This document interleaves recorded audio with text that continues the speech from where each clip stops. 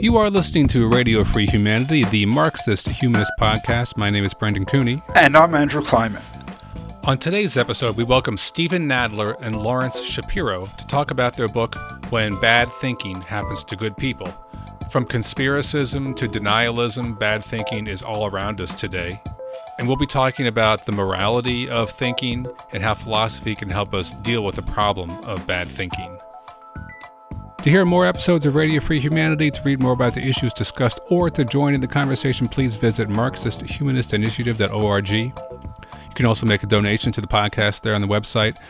And if you find yourself appreciating the podcast, please do not forget to subscribe, to like, to comment, and to write to us. We very much appreciate it. While our podcast is hosted by MHI, the views expressed by the co-hosts and guests of Radio Free Humanity are their own. They do not necessarily reflect the views and positions of MHI.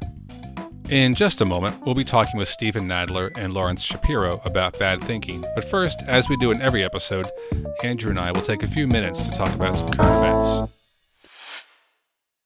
Today is October 19th, and for this short segment, we're going to discuss the conflict between Israel and Hamas that everyone is talking about right now. We have a number of points of things we want to get across in this conversation. We can't really get super in-depth on all these points, but we felt it was important as an organization to have some statement, some kind of response to what's going on right now. Yeah, I think the most important thing that we've got to say is we condemn what Hamas has done. We condemn what Israel is doing in Gaza right now, the taking of civilian hostages, the collective punishment against Gazan Palestinian civilians. This is absolutely horrendous. The death toll is absolutely horrendous on both sides. Gaza and Israel together, you're talking about 11.5 million people. So multiply that by 30 before the United States, an equivalent. And we're talking about well over hundreds of thousands of dead and injured. And it's coming out, from both sides, which is basically to say that there is no distinction between civilians and the, Israeli government and military, or no distinction between Hamas and the Palestinian people. It's all horrible. I heard the president of Israel say that, it's not just Hamas and Islamic Jihad that are responsible, but the people of Gaza, because they could have risen up against Hamas. And you get Hamas treating civilians, people going at a music festival, treating them as if they're combatants. Absolutely horrible, and it just has to be condemned. We're not the only people condemning it, but we have to add our voice to the condemnation. We should point out that there's been a lack of condemnation of Hamas coming from some groups on the left that we would expect would have the basic moral decency to condemn just a brutal terrorist attack launched by Hamas. There have been characterizations by some on the left of the Hamas attack referring to it as like some kind of legitimate self-defense, or like this is what you get for Israel doing what it's doing kind of response. There have been some really shocking celebrations of the Hamas terror attack, including this rally from the Democratic Socialist America in New York City, where reportedly people were celebrating the killing of innocent Israeli civilians, chanting the number 700, because apparently at the time that was how current casualty count when the rally took place. Yeah. And meanwhile, in the U.S., you get a ratcheting up of attacks against Palestinians, in the United States, Muslims, Jews, okay? And this is just part of that hate, the stuff you're talking about. It's just this rising, sentiment of hate. And it can call itself left, but it's reactionary. Yeah. It's just sad to see even groups that I thought would, there have been a lot of people rightly calling for a de-escalation of the conflict and criticizing what's going on in Gaza right now. But I was sad to see some groups that I expected to have a more robust or balanced statement only talking about the aggression against Gazans by Israel and not talking about Hamas at all in their statements. Even like the group Never Again Action, which is a Jewish group in the United States that does immigration reform. I was just reading their statement this morning. I mean, they're not an Israel-Palestine related group, but they're a Jewish group. They put out a statement, and it just talked about all the bad stuff Israel's doing. It didn't mention Hamas at all, and I was surprised because I think a lot of people are wary to even get involved with these protests in support of the people of Gaza because they're worried they're going to go to a protest and end up marching next to a bunch of anti-Semites who are cheering Hamas. And if you don't if you don't immediately put a statement out clearly at the beginning that you are condemning terrorism and violence against civilians on both sides, then you really don't have a moral leg to stand on, and a lot of people are just like not going to show up to these events if they don't feel comfortable with the messaging. Anyway, second point we want to make is that Netanyahu is not Israel.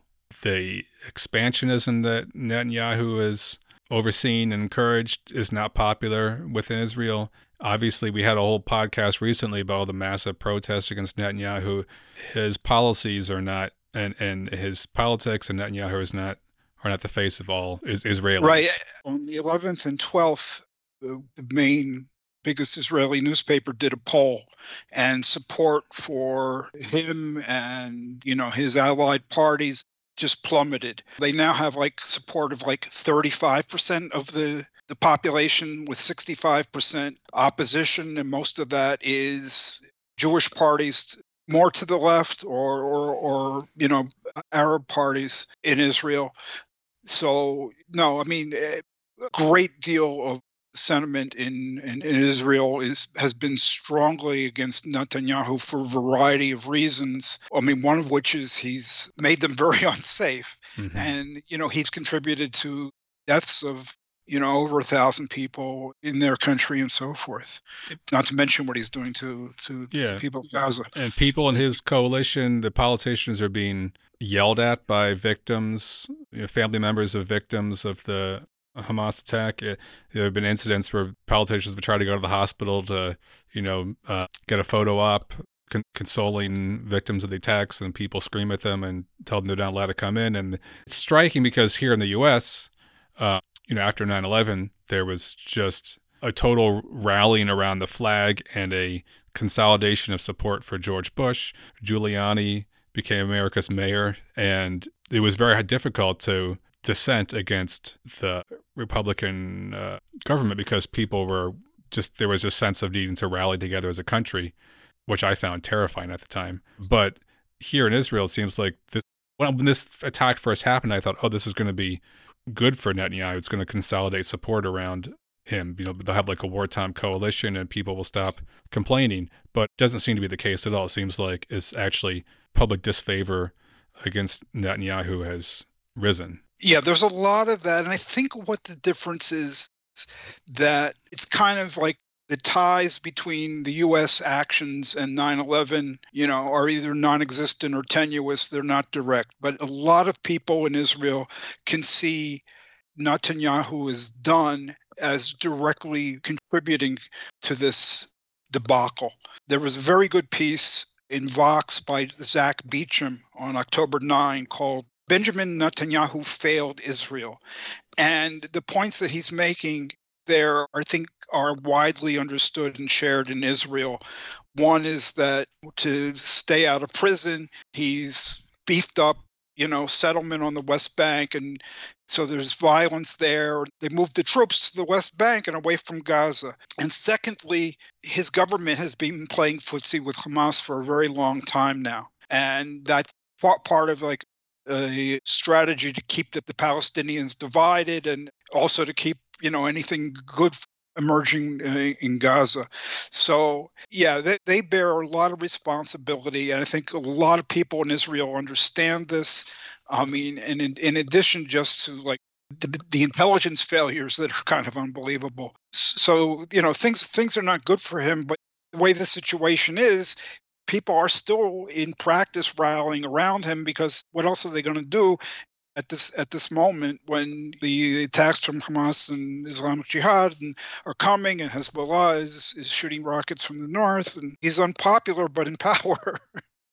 So, yeah. But yeah, I would recommend that people look at the Zach Beecham article to understand kind of the symbiotic relationship here between the Netanyahu government and Hamas. Speaking of Hamas, we also should say that Hamas is not Palestine, and that although Hamas has been in power since 2006 in the Gaza Strip, that doesn't mean that, as some have claimed, that all Palestinians in the Gaza Strip are responsible for the actions of Hamas. Vox had a piece recently that referred to a poll from this past summer where 44% of Gazan voters said they would choose Hamas if there were elections. They haven't been elections for a long time, since 2006. But it shows you how well Hamas represents the Palestinian people, right? Yeah, I mean, that's still a terrifying amount of people who would support Hamas, right? It's still a big number, and it's unfortunate, right. But it doesn't mean that they control all the social services in the area. Yeah. Look, there are also Palestinians on the West Bank, and the West Bank leadership is incredibly different from Hamas. But Hamas is like fundamentalist Islam, uses terroristic methods, the worst sort. There have been armed Palestinian resistance things going on for a very, very long time. And it's not, Hamas is a part of that, but it's not the whole of it. Yeah. We in MHI are committed to is democracy within Israel, and that includes for the non-Jews of Israel and not so-called judicial reform of Netanyahu, and democracy in Palestine, so that each people can decide for themselves what they want to do instead of having someone else decide for them. And that's about the best you're going to do, in a world where the laws of capitalism and, the U.S. and Russia and Iran, bigger state actors are still involved. But evidently there's some myth that exists in parts of the left that if Hamas wins this war, whatever that would mean, that would give democracy to Palestine. I mean, hardly they've been able to hold elections. They haven't done so. And frankly, they use the civilians of Gaza as a shield. Literally, they put civilians up in front of them so they don't get shot. This is a reactionary, theocratic, clearly very anti-Semitic, and I'm not talking about anti-Zionist, anti-Semitic organization. There's no prospect of democracy coming from the ranks of Hamas. Yeah. Marxist humanists have, for a very, very, very long time, our whole existence, also affirmed the right of national self-determination as an inviolable right, and that goes back to Lenin and before, but we've always upheld that. And that means the right of national self-determination for Palestine, Palestinian people, and the right of national self-determination for Jews. And I think what's most important about what Raya Dunyaskaya added to this question was the understanding that what is a people gets determined by the people themselves. At one point, they might not see themselves as a people. At another point, they begin to develop a national consciousness. So it's not for others to define who is a nation or what are the criteria of nationhood. Okay, it's up to the people themselves. And we've said that with respect to, the imperialist invasion of Ukraine by Putin.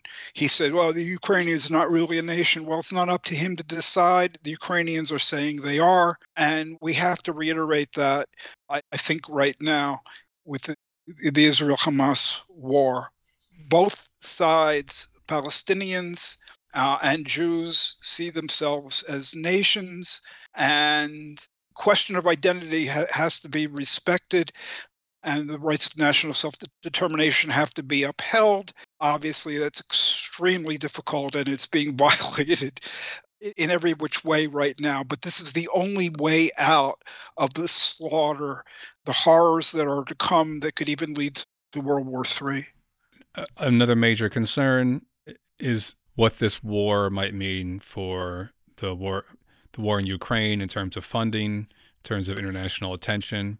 It's concerning, and in terms of why this war has broken out at this moment, I think it's helpful to think of the principle who benefits.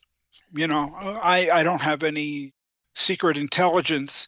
But if you look at who's being helped by this war, it's not Israel, it's not Netanyahu, it's not Hamas. They're going to be crushed, whether or not, there's a ground invasion of Gaza.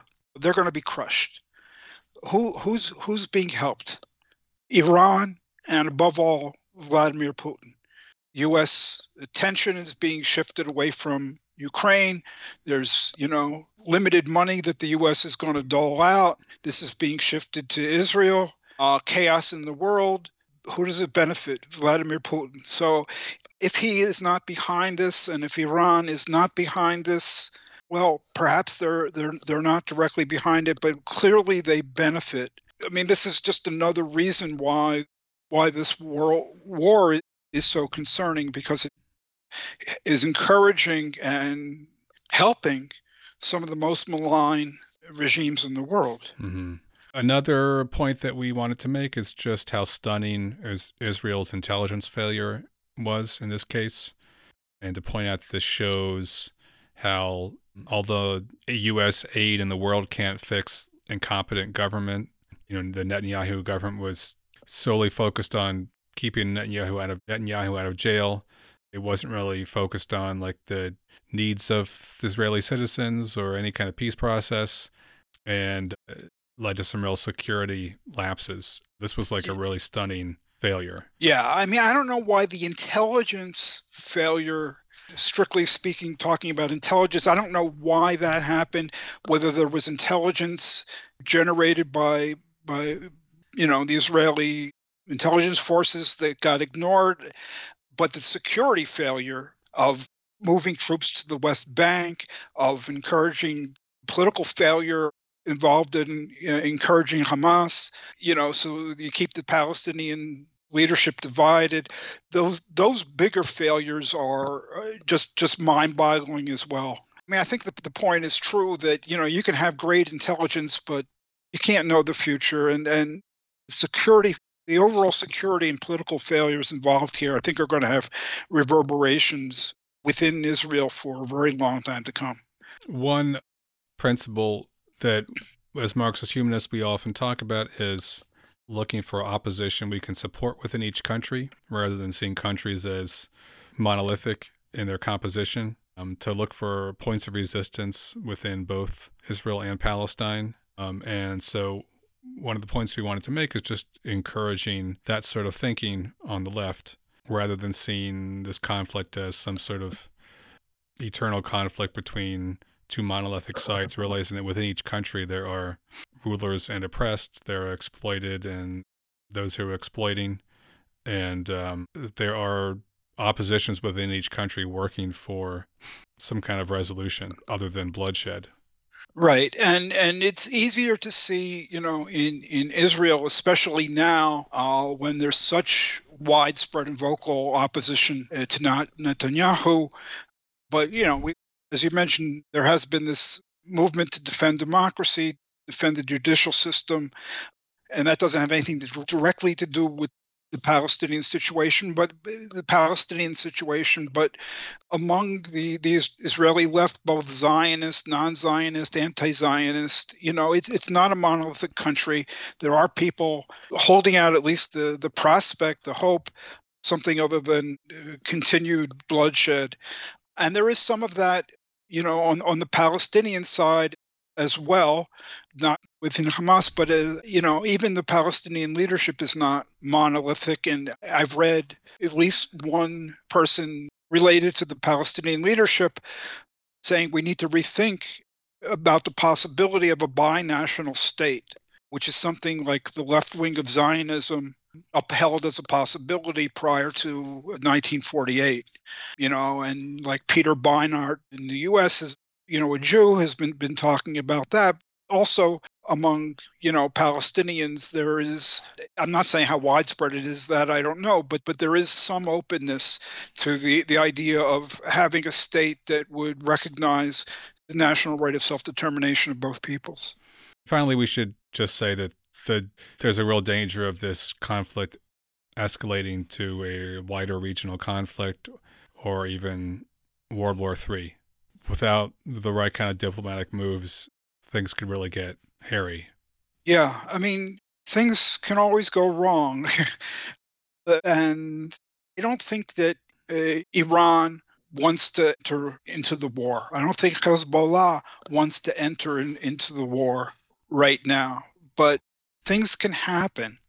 And, there's such outrage and anger on the streets, in Turkey, in Lebanon, and everywhere.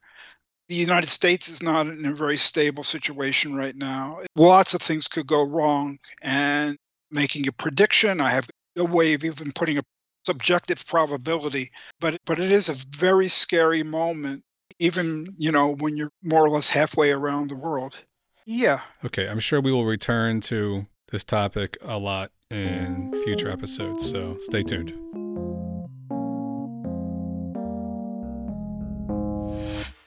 We're very pleased to welcome today the authors of 2021 book, When Bad Thinking Happens to Good People. It's Steven Nadler and Lawrence Shapiro are the co-authors, and both of them are with us on Radio for Humanity today. Steven Nadler is Vilas Research Professor and the William H. Hay II Professor of Philosophy at the University of Wisconsin-Madison. His books include Think Least of Death, Spinoza on How to Live and How to Die.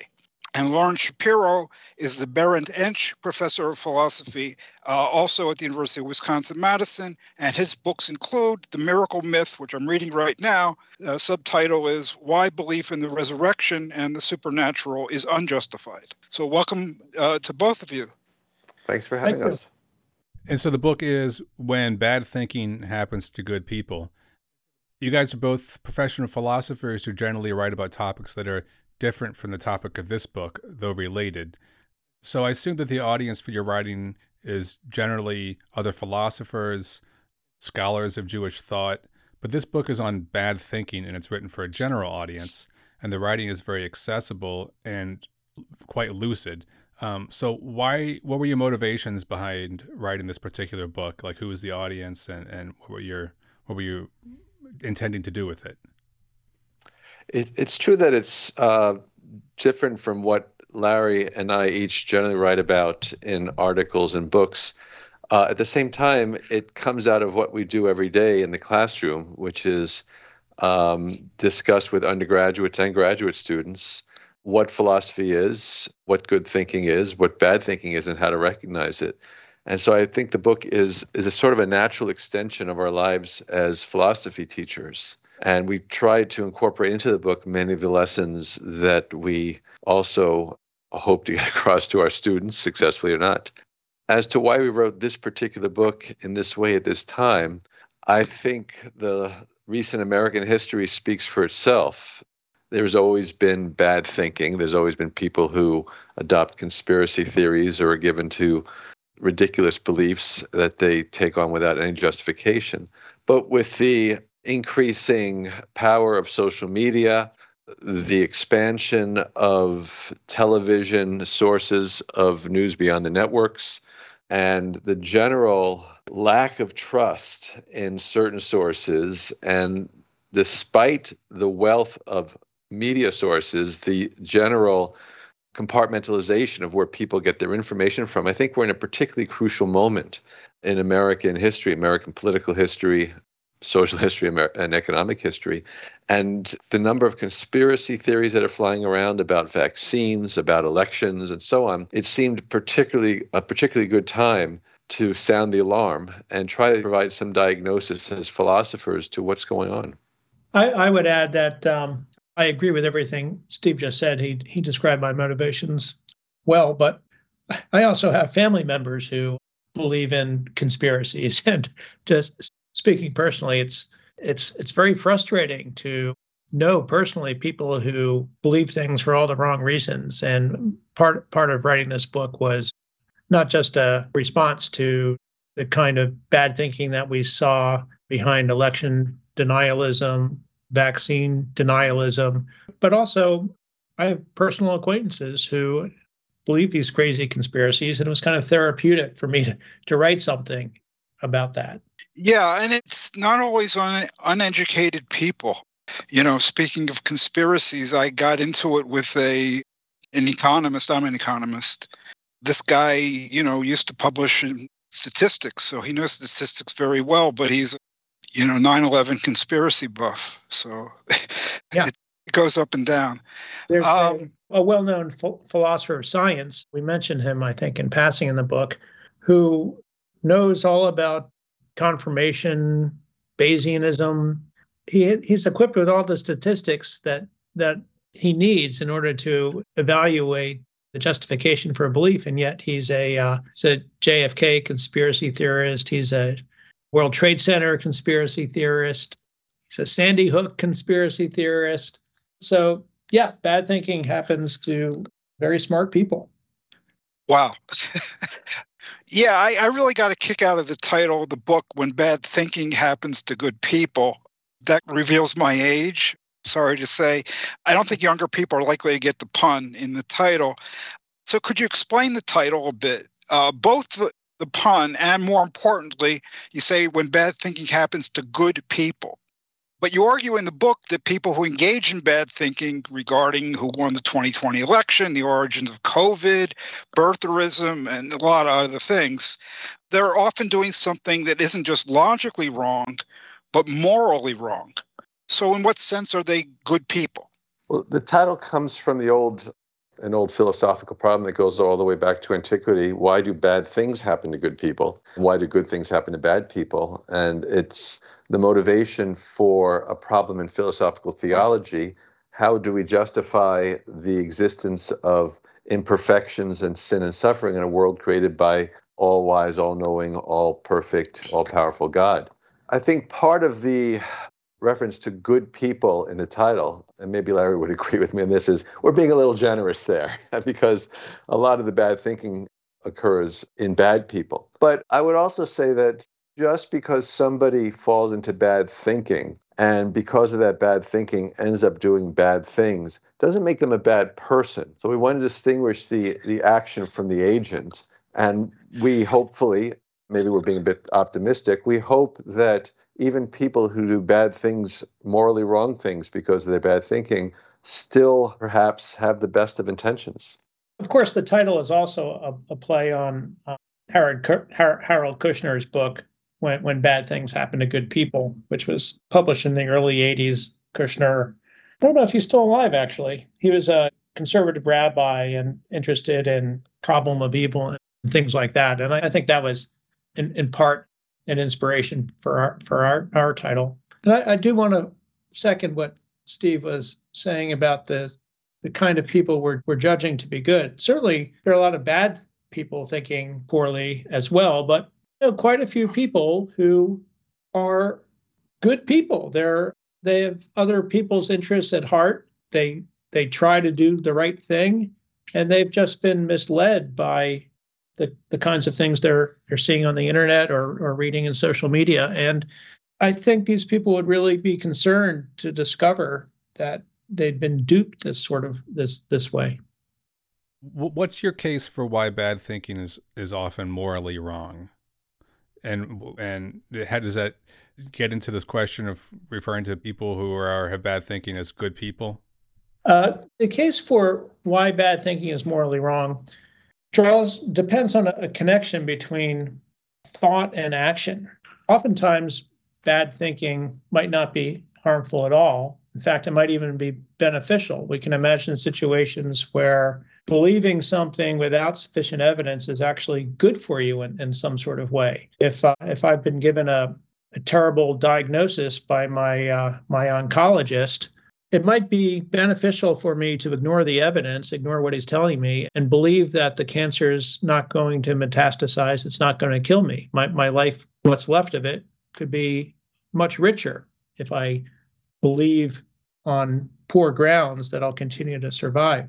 So we have in mind those people whose bad thinking leads them to unjustified beliefs that in turn lead to harmful behavior. So examples are easy to come by. We've mentioned this before, but the more people who believe that vaccines are are harmful, the fewer people will end up taking vaccines, and the harder it'll be to eliminate disease from our population. People who deny that Biden was elected fairly are threatening the integrity of our democracy. So we have cases of bad thinking that are harmless or maybe even helpful, but when bad thinking gets put to actions that cause harm, that's the kind of thinking that we're concerned with. I think this is also an additionally interesting philosophical question as to whether their thoughts can themselves be morally wrong. And it seems quite likely they can be. I mean, you can have immoral thoughts, even if they don't lead to action. But that's a totally different set of questions. But when we say that bad thinking is morally wrong, what we really are referring to is what Larry described as when bad thinking leads to bad actions. Yeah, later in this interview, I want to maybe explore that some more, and the question of whether this kind of thinking is always leading to bad actions, even though it helps the people who engage in it, maybe it just rots our minds and our morality. But let me just ask a really simple question. Throughout the book, you use the term epistemic stubbornness. And did you mean the same thing as dogmatism, or maybe something like dogmatic attitude? Or is there something different? That was a good question. I'm wondering about this myself. I tend to think of a dogmatic person as making a claim that is, in some sense, independent of considerations of its truth or justification. They're going to believe, say, in God, no matter what you tell them, whether they have reasons or not, they're going to insist that God exists. Whereas I see epistemically stubborn people as recognizing the importance of evidence for a belief, but refusing to give up the sort of evidence that they might be holding on to in face of stronger counter evidence. So it could be, and I'm not sure about this, but it could be that dogmatic people are unconcerned about reasons and justification in a way that an epistemically stubborn person might be. I don't know, Steve, do you have a different thought on that? Yeah, it is a good question. I can think of people who are dogmatic. If you're dogmatic in your adoption of a belief, and so you adopt it without any evidence whatsoever, you just think, oh yes, that's true. But if you're willing, in the face of counter evidence, to revise or abandon the belief, then that's maybe where dogmatism and stubbornness part ways, because the epistemically stubborn person is not willing to recognize the value of the counter evidence. I'm not so sure. I might disagree with Larry on whether the epistemically stubborn person is self-consciously epistemically stubborn, whether they're aware of the counter evidence and that the counter evidence does, in fact, refute their belief, but they're going to hold on to it anyway. It may be that the epistemically stubborn person just refuses to recognize the validity of the counter evidence. But I'm sure, I think there's a broad spectrum, both for dogmatism and for epistemic stubbornness. So if I'm getting this right, dogmatism, as you're using it, refers to the grounds or lack of grounds for adopting a belief, and epistemic stubbornness has to do with hanging on, come what may. So it's actually worse than dogmatism, because somebody might adopt a belief for dogmatic reasons but be persuaded by good evidence, whereas the epistemically stubborn person would not. Have I got that right? Perhaps, because I also think somebody could be dogmatic about certain beliefs and have arrived at those beliefs in a perfectly reasonable way, but they're just going to stand by those beliefs come what may. So I think there's just a great deal of overlap between the two. And I think it might be that calling somebody dogmatic and calling them epistemically stubborn amounts to the same thing, or maybe dogmatic is just a more colloquial way to refer to somebody who's epistemically stubborn. You don't see people walking around saying, "Oh, you're just being epistemically stubborn," but you do see people accusing others of being dogmatic. And so you're saying basically the problem that is pervasive is epistemic stubbornness, okay, which sometimes is colloquially called dogmatism, and it's logically wrong. And it's morally wrong when it has harmful effects. That's I right. can live. Yeah, I can live with that. Okay. Okay. I just like to make sure I got the pieces of the argument all kind of together there. Yeah, I think in the history of philosophy, I can think of philosophers who are accurately described as dogmatists, but they're not epistemically stubborn. Take Descartes, for example, who propounds fairly dogmatically certain doctrines, but he will offer you arguments for those doctrines and will defend them. You may not accept his defense, and you may not accept his doctrines. He's being dogmatic. He's standing by his guns, but not without arguments. So that would be the difference between him and we're calling the epistemically stubborn person. And the sense in which he's dogmatic is then... He's not abandoning his beliefs because he doesn't recognize that your arguments are better than his arguments. And in what sense is that?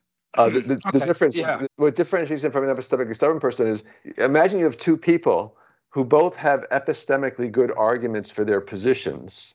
Right. No, I understand the difference. I don't understand the sense in which he's dogmatic. Because he's standing by, I think the way I'm using dogmatic here is that he's standing by his position and the arguments he has for his position. He just doesn't see that the counter arguments are strong enough to override his. Okay. Yeah, I'm thinking about it differently, Steve. But maybe it amounts to, I'm not sure if it amounts to the same thing. I'm imagining a dogmatic person. I mean, you could come across someone who just states things dogmatically with very little reflection. Here's how things are. This is what you need to do, or this is the right position to hold, and doesn't attempt to offer justifications for these claims. Whereas I see the epistemically stubborn person as offering justifications for claims. That's the kind of epistemic aspect of their stubbornness, but refusing to consider contrary evidence or fallacies in their reasoning. Yeah, that's why I think I'll stick with my suggestion of a spectrum dogmatism, going from covering all the positions we described. Well, doesn't the notion of dogmatism usually mean that you're appealing to a fixed set of beliefs as your proof? So you might say, well, I know that human civilization is so many years old because it says so in the Bible. So your appeals to truth are like specific to like a fixed way of thinking. But what if the fixed way of thinking you're appealing to is logic, the laws of logic? Well, that will be different than dogma, right? That's well, the principles might be different. Well, I don't know. Are the basic axioms of logic? And I don't think we need to really distinguish here between dogmatism and epistemic stubbornness. If they're both on a spectrum and there's overlap. Well, I have one other follow-up about the moral question about talking about bad thinking is morally wrong.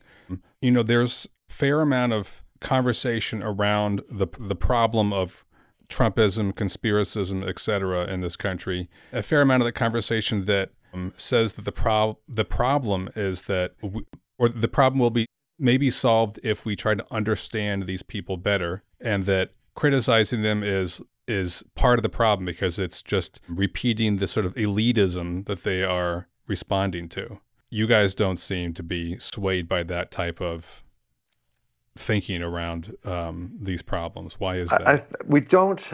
I think we certainly do see the economic and social problems that will cause people to abandon traditional ways of resolving them and maybe grow frustrated with politics as usual and turn against the powers that be at the moment and throw their lot in on the other extreme. The problem that we see, though, what really strikes me as bad thinking is not the anger and the resentment and the lost hopes of a large segment of the American population. I mean, the system is not working for a hell of a lot of people. The problem is why think that Trump is the right person or even a person who's interested in doing anything about your problems? The resentment and the anger on the one hand, I think, are fully justified and should be directed at the system. But why buy the solution, the alleged solutions, the rhetoric of this demagogue who is a proven liar, and that's the least of his moral shortcomings? That's where I think the bad thinking really comes in. Larry, did you want to expand on that rant? Thought that in the book maybe we didn't succeed, but we tried not to be snarky or discourteous. We don't want to alienate an audience of people who we regard as bad thinkers, people who we would probably not want to hang out with, because that kind of response to these people will just perpetuate the kind of polarization we find today. So Larry, do you want to tell them what the original title of the book was going to be? What was it? When bad thing? When? No, it was on American stupidity. Oh, yeah. We didn't think that would be a very effective title, and our editor agreed. I actually think it's really important, even though people might take offense, to say that certain kinds of thinking are morally wrong. I think W.K. Clifford, way back when, made this argument a decade or two ago. In particular, Richard Dawkins came back and resuscitated this. There's a very widespread feeling that it's noble, somehow makes you morally superior, even to hold things, to hold beliefs without sufficient justification. That's faith, and I'm a moral, committed person because I hold things on the basis of faith, even though the evidence doesn't seem to go, along with it. And, Clifford said, what Dawkins said is, no, this is not a noble way of being. It's a very harmful, socially harmful. It hurts the way we live. It hurts other people. This is not a good way to be. And so I think that because this is not generally recognized and accepted, it has to be said and it has to be argued for, even though certain people might take offense. I don't see any other way, frankly. I'm not sure. I mean, I agree with you that holding things on basis of faith alone could land you in trouble. I think there are a lot of occasions. I mentioned one where I might sort of believe on faith that my oncologist is incorrect in his diagnosis or in her diagnosis. But what we want to avoid are those beliefs that lead to the kind of toxic behavior that is harming our society today. And I agree with you that you need to call out people when they're forming beliefs, making judgments on insufficient evidence. But there's a lot of literature in psychology and sociology that shows that calling someone an idiot is not going to be helpful at all. So you have to maintain a kind of, I think, courtesy or decorum in your interactions with people with whom you disagree. If for no reason other than the fact that you're more likely to persuade them of something when you take that attitude. Right. I mean, there's one issue of, how you talk to people. The other is, I think, the issue of is the nature of the case. I mean, is it in fact a noble thing, or is it morally wrong to engage in such behavior, whether or not you communicate that to an individual or not? I don't know. I think those are distinct questions, right? Yeah, I think so. Yeah, I think if you believe humility is a virtue, then you're probably going to find presenting yourself as a moral paragon somewhat distasteful. I think it all depends upon what you think is the proper attitude to take towards your own status as a knower. Do you engage in self-promotion, or do you recognize, and I know we'll come to Socrates later, that whatever you do know is hardly anything compared to what you don't know? Just to give our listeners a taste for the flow of your book, you begin basically with, you have an introduction, and then talk about rules for reasoning and procedures for reasoning well, logic. And some of that discussion is about the kinds of problems that people commonly find it hard to reason well about. And one of the most important of these, I think, is the so-called base rate fallacy. And you introduced this using the common example of a witness at a trial, and he testifies that he saw a blue taxi cab. And when you evaluate his testimony, though, we shouldn't ignore the fact that, okay, he's not lying, and his perceptions are pretty accurate, but 85% of the cabs in the city are green cabs, not blue cabs. And he said he saw a blue cab. So even though he's not lying and his perceptions are pretty accurate, he's still probably wrong. Okay, so you then take that kind of textbook example and go on to discuss the far more serious problem of conspiracy theory. So what does this blue versus green cab problem have to do with the acceptance of conspiracy theories? The base rate fallacy involves thinking that the evidence you have for the truth of some proposition can be, in a way, independent of the probability of the event that proposition is naming. So let's change the case to something a little bit more intuitive. Imagine you have a 6-year-old daughter who is generally pretty reliable. I mean, we could put a number on it if we want. 80% of the things she reports as being true, she's right about, something like that. And she comes home one day and tells you that a fire alarm went off in school. And you think, okay, she's telling me that a fire alarm went off in school. She's generally pretty reliable. There's nothing too unusual about a fire alarm going off in school. There are drills for this, once a month or once a semester or whatever. So you accept what she's saying. She comes home another day and tells you that there's been an alien invasion at school. Now, she's just as reliable today as she was when she came home and reported the fire alarm. It just is the probability of an alien invasion is so extremely low that her statement affirming such an invasion is no longer good enough evidence for you to, in order to justify your belief that this alien invasion really occurred. And this takes us to conspiracy theories.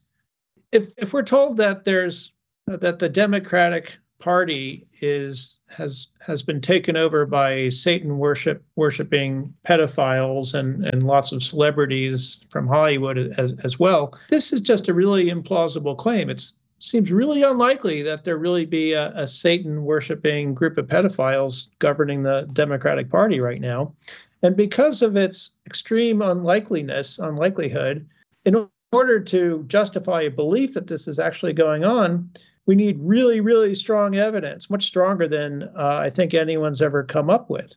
And the same, if you think that the pyramids were built by aliens, well, that's really improbable. And so because of the improbability of that event, we need much stronger evidence than we would for justifying belief in a normal sort of event. So that's the message I take away from the base rate fallacy example involving the taxi cabs.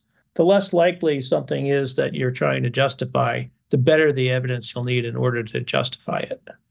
Yeah, let me just say something. I think it's important, and you say this in the book, but you didn't mention it today. It's important not to. I think what all of the examples show is that you don't throw away what you already know, and so you don't just listen to the witness at the trial, and you don't just listen to your daughter. You don't forget about what you know. That's right. So right, you want to, when seeking to justify a belief, you want to take on board all evidence relevant to that belief. So, in saying that an alien invasion is unlikely, that depends on what I know. I know that chances are aliens have never visited Earth, and chances are little girls will get confused or imagine things or lie. And taking all this on board, we have more reason to doubt the testimony of this girl when reporting an alien invasion than we do when she's reporting a fire alarm. And likewise, we have more reason to doubt the testimony of someone who is claiming that the Democratic Party has been taken over by Satan-worshiping pedophiles than we do if the same person testified to it raining in Seattle. I like your example of the 6-year-old and the school, because this sounds like the conversation I have with my kids all the time when they come home from school and they say, someone told me this, and so I think it's true. And I have to say to them, Well, let's actually think about Yep, that. How exactly. likely That's is what you did. X to have actually been the case? You believe it because some kids at school said it? Does that mean let's actually think through this whole scenario? It also reminds me of, we had a conversation a long time ago on this podcast with Keith Kahn Harris, who wrote a book about denialism. And he said, one of the best ways of combating denialists is to say, look, let's actually imagine that what you say is true. For instance, that the Holocaust was faked. Imagine how complex that conspiracy would have to be. Imagine the enormous scale of this conspiracy, that you like took millions of Jews and like hid them somewhere and faked all the stuff, and no one ever talked about it. And you somehow were able to cover up this enormous conspiracy of faking the Holocaust. That would like be a claim about the things that humans could coordinate and achieve in secret on a mass scale that defies any like baseline understanding of what humans are capable of. Yes, that's exactly the strategy that I think you need to keep in the front of your mind when you face one of these incredible sounding claims. Yeah, that the Democrats could be secretly worshiping Satan and having a pedophile ring. That would be an incredible thing for them to have pulled off with no evidence and never being caught. In a pizza restaurant, for no less. In a pizza restaurant. It would just be so impressive and like defy all of our understanding of what humans are capable of keeping secret and coordinating. Yeah, when Robert F. Kennedy said that Junior. COVID was sparing Ashkenazi Jews, I thought, why didn't someone tell me that? I'm an Ashkenazi Jew and I had COVID. Yeah. I didn't get the memo, I guess. They should have gone to synagogue, Larry. Yeah, I guess that's right. Yeah. So only some of your book is about logic and problems involved in reasoning. There's a lot more. Above all, you talk about Socrates, who you call the hero of the book. What does Socrates have to do with what you call our epistemological crisis today? He has everything to do with it, not because he's the source of it, but because his mission in life in late 5th, early 4th century Athens was to resolve the epistemological crisis affecting Athenian democracy, which was essentially people holding beliefs that they couldn't adequately defend, and then using those beliefs to pursue courses of action which he felt would be unjustified and immoral. I mean, one of the earliest dialogues of Plato has Socrates meeting his old friend Euthyphro, and Euthyphro is going off to court to prosecute his father for murder because his father let somebody die. And Socrates says, well, Euthyphro, you must think this is the pious thing to do, so tell me, what is piety? And Euthyphro cannot defend his understanding of piety. The point of the dialogue is not whether it's right or wrong to prosecute your father for murder, but rather whether it's right or wrong, morally acceptable to pursue a course of action without really knowing the moral character of what you're doing. And you can't really know the moral character of what you're doing unless you know something about morality, about ethics. And so Socrates' quest, of what he calls his quest for wisdom, is essentially a quest to see what people think they know and what don't they really know, and try to enlighten them and maybe try to even instill some kind of epistemological humility in them, and get them to recognize that you can't claim to know something unless you've investigated it deeply and you can defend your answers. And that's exactly the opposite of epistemic stubbornness. These are people who are willing to entertain that they might be wrong. Yeah, I thought the discussion of Socrates was very enlightening and one of the most, for me, helpful parts of the book. And you connected what you've just said to this thing that Socrates said, which I think there's an argument in the book that it's not really translated correctly. The unexamined life is hardly worth living. Can you talk some about that? Yeah. What's the real meaning of that statement? The way I understand the statement is an unexamined life is a life in which you don't use your rational faculties to their fullest capacity and to their fullest. And so you're not exercising the proper human function. You're not living the proper human kind of life, because the human life is defined by its rationality. And if you are not examining your beliefs, if you're not examining your actions in the light of your beliefs, if you're not subjecting your values to the most critical test of all to see whether they are the true values, then you are not living as a human being should live. And that, as the phrase goes in the dialogue, that is not a life worth living for a human being. It's not that you should kill yourself, but rather you should try to move yourself up to the level where you are someone who is flourishing as a human being, that you're exercising the human capacities with excellence. I think this is hugely important. I'm not an expert in any of this stuff, but to me, this really was clarifying because it goes to the nature of the kind of crisis I think we're facing and what it means to be human and what we're capable of and what there's a lot of resistance to that kind of life. Yeah. It's easy to live an unexamined life. You watch TV, you find ways to distract or entertain yourself, and you never really subject yourself to the kind of critical examination that you might subject others to. One of the great and most prevalent sayings in ancient Greek philosophy and in ancient Greek drama, and this was something that was inscribed over the Oracle of Delphi, know yourself. That's the essence of the examined life, know yourself. Or as John Stuart Mill put it, better a Socrates dissatisfied than a pig satisfied. Right. Yeah, and that kind of sounds easy to people, and it goes off their backs because they think they know themselves, and they think they know a lot of things, and that kind of goes to Socrates' whole enterprise of saying, look, I'm not making claims that I know, but I know that you don't know either. So, like, you got to take this seriously, and they didn't want to take it seriously. So they said, drink some hemlock or something like that, right? Yeah, it didn't end well for Socrates, but as he said, I could have escaped from prison, but where else would I go where they would allow me to do what I do, which is to do philosophy?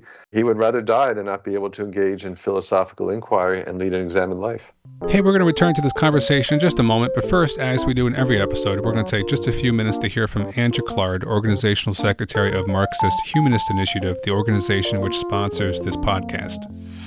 Marxist Humanist Initiative, or MHI, aims to contribute to the transformation of this capitalist world by projecting, developing, and concretizing the philosophy of Karl Marx and its further development in the Marxist humanism articulated by Raya Dunayevskaya. The ongoing COVID-19 pandemic and today's many other social, political, and economic crises make this a moment to engage people in discussion of these ideas. In the U.S., we are faced with the threat of Trumpism triumphing and all-out authoritarianism extinguishing our right to carry on these discussions. Yet at the same moment, the multiracial movement for Black lives has spread to every corner of the country and the world, launching a flood of activism and new ideas that deepen the concept of freedom. MHI is dedicated to the task of proving theoretically that an alternative to capitalism is possible. We are distinguished by our economic analyses in which we do not merely assert but demonstrate that the only opposite to the current world economic system is its abolition and replacement with one not based on the production of, quote, value, close quote. Because capitalism cannot be fundamentally reformed, attempts to reform it lead to an intensification of state capitalism, not to socialism. We are not a political party, nor are we trying to lead the masses who will form their own organization and whose emancipation must be their own act. But we have seen that spontaneous actions alone are insufficient to usher in a new society. We seek a new unity of philosophy and organization in which mass movements striving for freedom lay hold of Marxist philosophy of revolution and recreate society on its basis. Our ideas and actions, as well as our structure and rules, are guided by the interests of working people and freedom movements of people of color, LGBTQ people, other minorities, women, youth, and all those around the world who are struggling for self-determination in order to freely develop their own human natures. We have no interests separate and apart from theirs. To this end, we open our website to the widest possible dialogue with people around the world. We intend to practice as well as espouse a two-way road between our organization and people outside it as essential to developing a single dialectic in the relationship of theory to practice, and as the way to assure the survival of Marxist humanism. Please join us.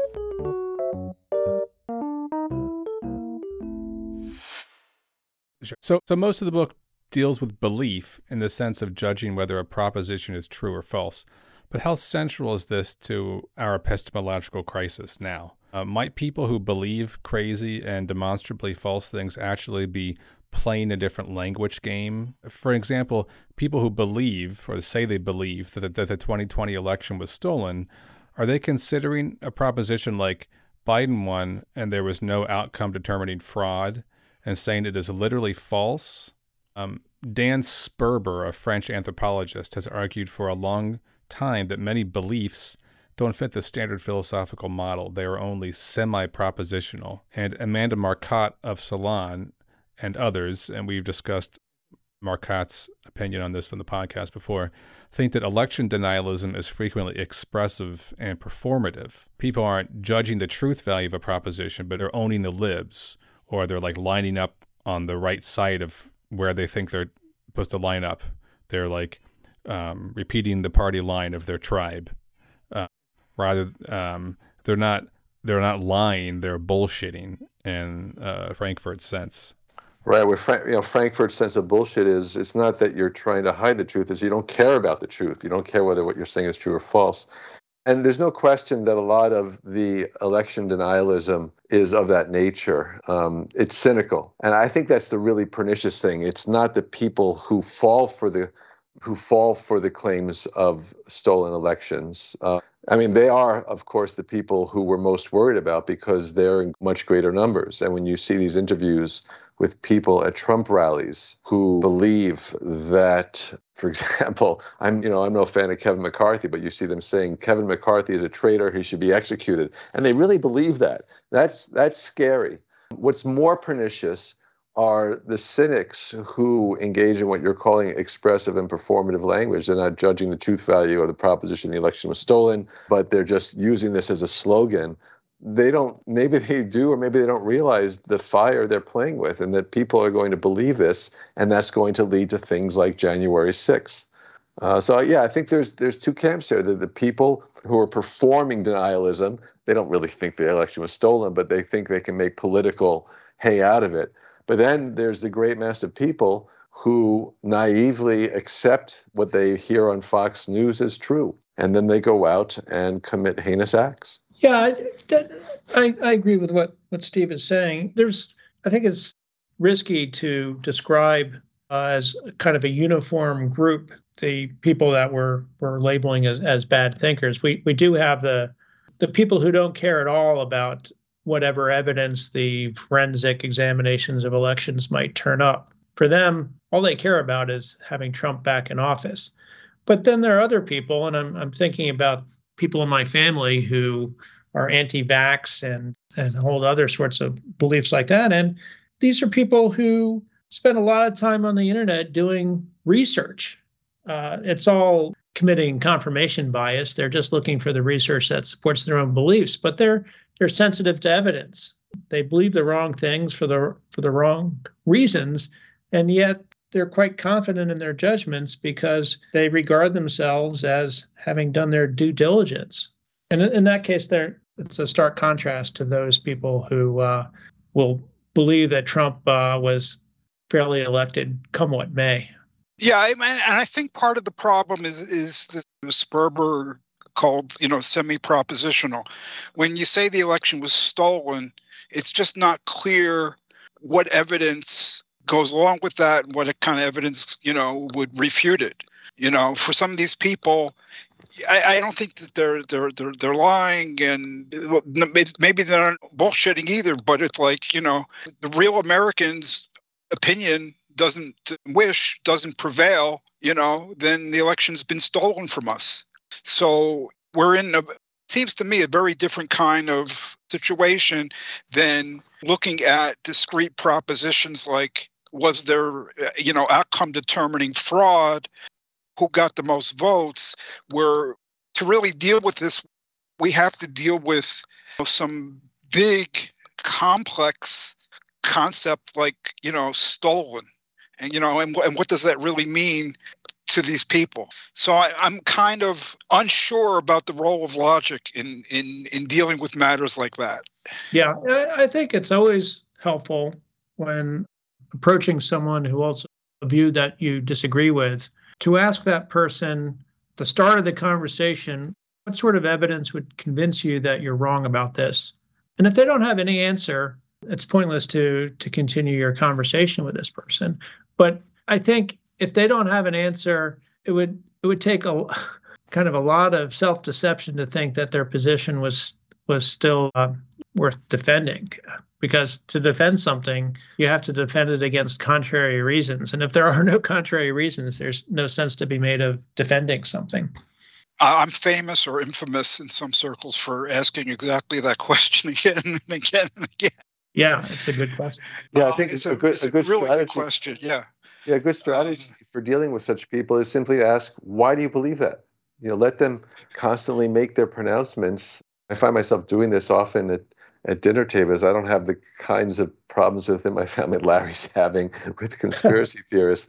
But every once in a while, you run upon somebody who spouts something crazy, and you say, well, why do you believe that? And my hope is not to get them to actually give me a meaningful answer, but at least to get them to ask themselves, on what basis have I adopted this belief? Why do I think this? I'd like to return to this issue of morality and what's called evidentialism in particular. In your book, you quote W.K. Clifford's statement of what's typically called the strong evidentialist position. This was about 150 years ago he wrote this. And he said it is wrong, he meant ethically wrong, always, everywhere, and for anyone to believe anything upon insufficient evidence. And you quote that, but you argue for a weaker version of evidentialism that you say is more reasonable, that bad thinking is ethically wrong only when, quote, the beliefs it tolerates cause harm. But Clifford's view, why he said it's always wrong, is that it always causes harm. And what I'm trying to get my head around is it seems to me that your book's conclusion implicitly concurs with Clifford and restates his own argument as to why it always causes harm. You're right. It is like a virus, this, bad thinking. It infects all strata of society in domains both public and private. It attacks all of us, and it harms our material lives as well. It leads to thoughtless behavior and immoral actions. So that seems to be restatement of Clifford's argument as far as I can see it. What am I not seeing here? I would say that take this not as an absolute universal claim, but as a generalization. I can think of some very important instances, and just to use American history, to me, the belief in a providential God is an unjustified belief. We can even call it bad thinking because there's no evidence to support it, and there's plenty of reasons for not believing it. But one of my personal heroes is Dorothy Day, a devout Catholic who led, as far as I can tell, a morally exemplary life, especially later in her life. And I think of all the good works that are done by people who are motivated by a deep religious faith.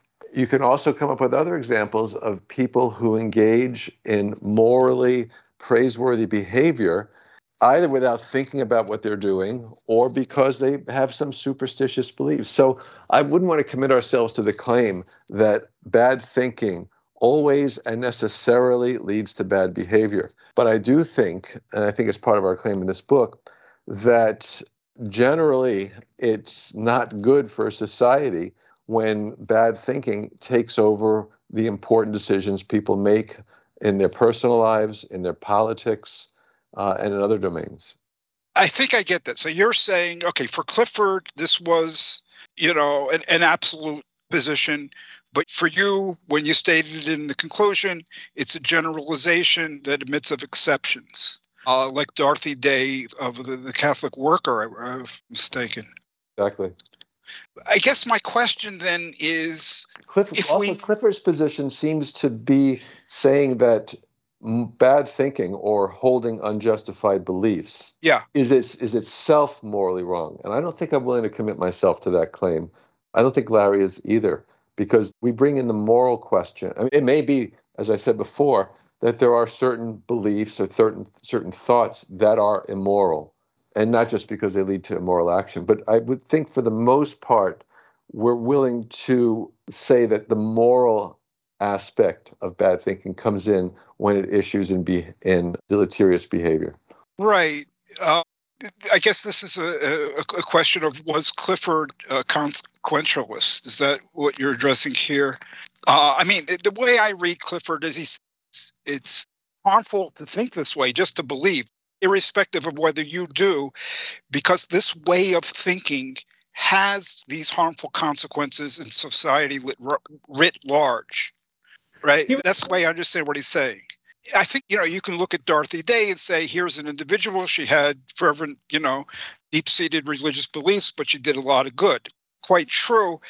But if we're looking at society as a whole, it seems to me it's like if we got a virus that spreads, we want to contain that. So irrespective of particular goods or the fact that, it might be prudential, helpful to an individual to believe something without good evidence, the overall societal effect is still very harmful. That's kind of the way I look at it. That does sound. Clifford has some rather colorful, if jaw-dropping claims in this discussion he has of evidentialism. He imagines entering the country tavern with the coarse workers sitting over their beer, unconcerned with whether their superstitious beliefs can be justified, and he views this as a step toward sinking into barbarism and kind of the end of society. And I don't think either Steve or I want to take such a stand.